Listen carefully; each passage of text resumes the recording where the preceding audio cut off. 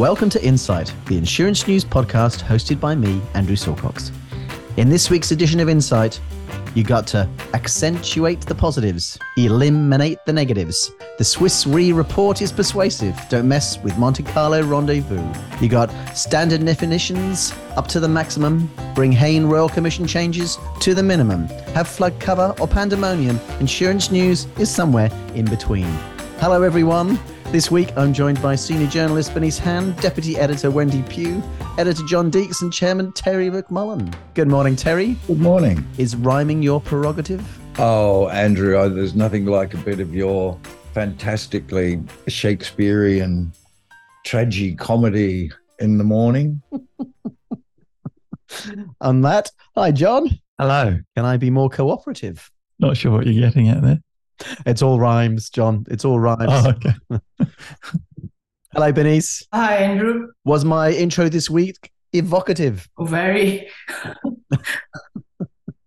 And good morning, Wendy. Good morning, Andrew. Speaking to you is so restorative.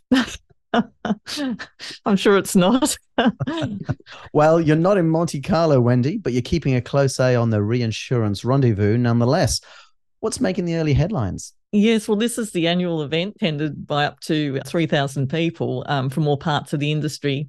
There's probably a bit more of a positive tone from the reinsurance perspective this year compared to last year. You know, they've had those big price increases that went through at the January renewals and, changes to terms and conditions. And reinsurers are also benefiting from improved investment markets. So S&P Global Ratings it released a report ahead of the event, and they've changed their view on the global reinsurance sector to stable after holding a negative view since May 2020. And they expect that pricing is still going to be rising into 2024 as well. But, of course, the big unknown is always what catastrophes might be experienced. And Suisse Re released an interesting report as well, John. Yes, they did. One of their Sigma studies, pretty detailed reports about the new interest rate environment. You can read our analysis for all the details and it clicks through to the actual report. But the headlines really are that the new interest rate environment where central banks across the world have put interest rates up for the first time in a long time is good news for the general insurance industry. And that's because of the effect that it has on their investment returns. And that positive impact far outweighs the negative impact on the cost of capital. But while profitability has improved, it's still not good enough.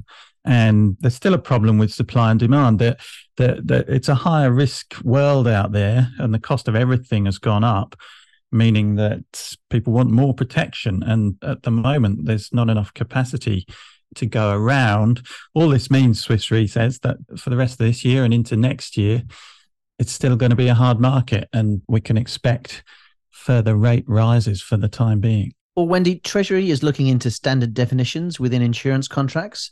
Now, I hated statistics at uni. What's the background in this one? Well, this has been a long-running issue. The flood definition came into effect in 2012 after those really severe Brisbane floods. And then there have been suggestions since that, then particularly from consumer groups and also from the ACCC, that there should be more standard definitions for other perils and also standardisation around exclusions such as for wear and tear. Last October, in the Albanese government's first budget, they announced increased mitigation spending and also that they'd develop standard definitions for certain natural hazards and review the standard cover regime. So Treasury says it has now conducted some targeted stakeholder meetings seeking views on this. It's expected additional public consultation will take place in due course. Mathematics pun alert. Standard definitions aren't mean, but they could help consumers know what they're covered for, Terry. Although they could also stifle competition and innovation. Well, the last time we tried being innovative with products was through the PDS, which has been a total disaster of more than 100 pages of things that people can't understand, which was exactly what they weren't trying to do.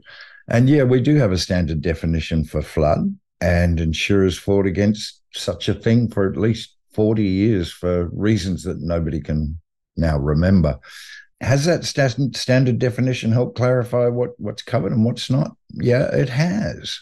Personal lines marketing is centered on two things as far as I can see. That there's the brand, which is important for projecting an image of reliability because buyer loyalty is crucial, particularly for the bigger brands.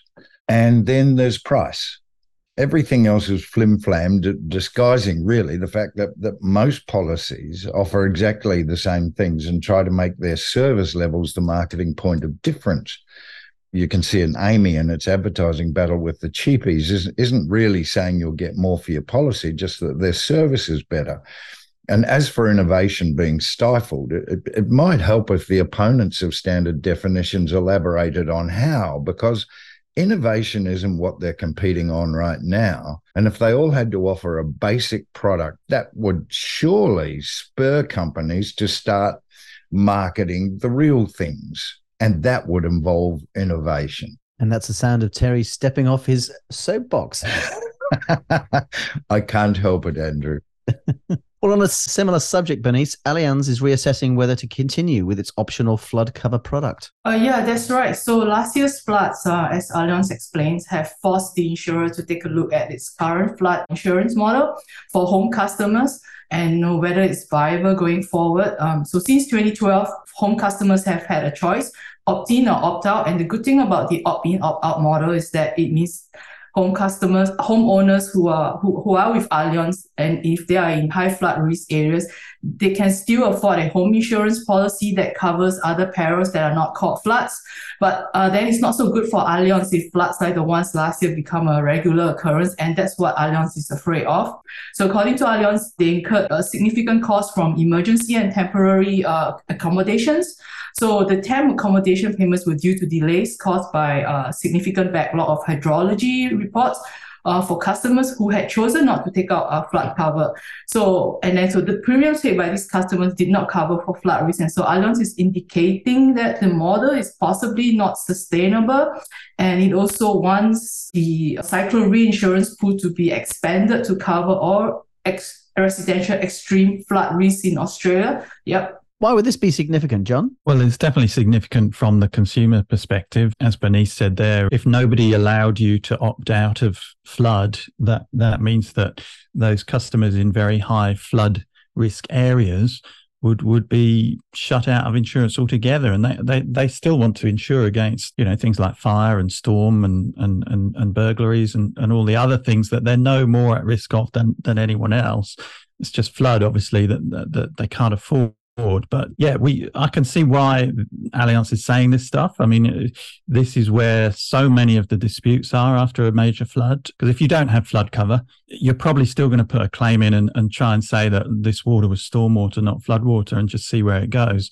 And that's when you get long wait lists for hydrologists, the dispute resolution systems all clogged up, and all the rest of it. And as Allianz said there, they're paying out significant sums during that initial period before anyone's totally sure whether it's flood or stormwater. So to say, you take our policy with flood or you don't take it at all, just simplifies everything. Ultimately, I suppose this is another example of, the flood issue in Australia and the fact that insurers can't solve it on their own. We've somehow got to get people out of harm's way. And interesting to see Allianz raise the flood pool idea again. I'm sure this is going to come up in the government inquiry, even though it doesn't fit neatly into the terms of reference. I'm pretty sure it's going to get mentioned at some point in this inquiry into the response to last year's floods. Well, in other news, Wendy, Marsh has announced a new local leader. Where did Nick Harris go? Nick Harris, who came out to Australia initially with JLT, was returning to London to become Marsh UK retail CEO. So he's going to be replaced as Pacific president by Josh Roach, effective from January. Josh Roach has a background in civil engineering, and he joined Marsh in Hong Kong in 2009. And then since then, he's held a number of different roles across the region and is currently heading up Marsh in New Zealand. So the Pacific role includes all insurance and risk advisory services across Australia, New Zealand, Fiji and Papua New Guinea. Well, it's not the only leadership change Marsh has announced in recent months, is it, Terry? I guess big companies like Marsh are constantly taking on new people and even whole companies. And as Wendy mentioned, Nick Harris, for example, only arrived at Marsh because he ran JLT when it was sold to Marsh. We've recently seen Scott Leaney, Marsh's head of risk management for Asia and Pacific. He's resigned. He's moving on to Everest Insurance as head of Asia Pacific in November. We may well see more senior changes at Marsh as they readjust. You'll constantly see people coming through. This is a great growth area for people within the Marsh structure to, prove themselves and then move on to greater things. Well, so far, so good, Bernice. But the industry has a new regulatory reform to get to grips with. Yeah, it's a tough one, the Financial Accountability Regime, or FAR. So one of the key features is that it basically applies to all directors and senior executives. So they will be identified as accountable persons and will be subject to broad obligations like to act with honesty and integrity. And then basically the FAR obligations apply to everything that an accountable entity does, including cybersecurity arrangements, data risk management, product governance. ASIC and APRA will jointly administer FAR. And one law firm has already warned that we can expect to see significantly more enforcement investigations of potential breaches than we have seen of BEAR, the predecessor of FAR, which applies to the banking sector. So the regulators will maintain a register of accountable persons, including the details of their responsibilities and any disqualifications. And the regulators will also have broad powers under FAR, for example, to seek court orders for compliance or injunctions, and even require them to undertake enforceable undertakings. So just going to quickly add on what the penalties are under FAR. So if an individual who is an accountable person is held liable for some non-compliance FAR rules or provision, they may face a financial penalty in the amount of up to 1.56 million, and they may even be banned from being an accountable person in other APRA-regulated organizations. Yeah. Well, this is apparently the last major reform spinning out of the Hayne-Royal-Com-mission, Terry. After 5 long years, will everyone get a rest now? Well, probably not. While the regulatory corrections raised by Hayne are now pretty much in place, I think the lasting effect of the Royal Commission is going to be with us for a lot longer. Hayne really did force our regulators to move away from a more soft touch kind of oversight to be far more active, more interventionist, and very much tougher. The attitude now is to publish any transgression with massive fines, which I think probably makes boards notice a lot more and worries chief executives even more. The culture within financial services, I think, is changing in those ways as a result. So in spiritual terms, at least, Hayne is still with us. And on that esoteric note, it brings us to the end of this week's Insight podcast by Insurance News. Thank you once again to our panel, Wendy Pugh, Bernice Han, John Diggs, and Terry McMullen. Enjoy your week, and thank you all for listening. If you have any questions or comments, please email us at editor@insurancenews.com.au. We value your input. You can read all these stories and many others at your leisure at insurancenews.com.au. You can subscribe to the Insight podcast on iTunes, Spotify, Google, and all your favorite podcast platforms now. We look forward to catching up again next week.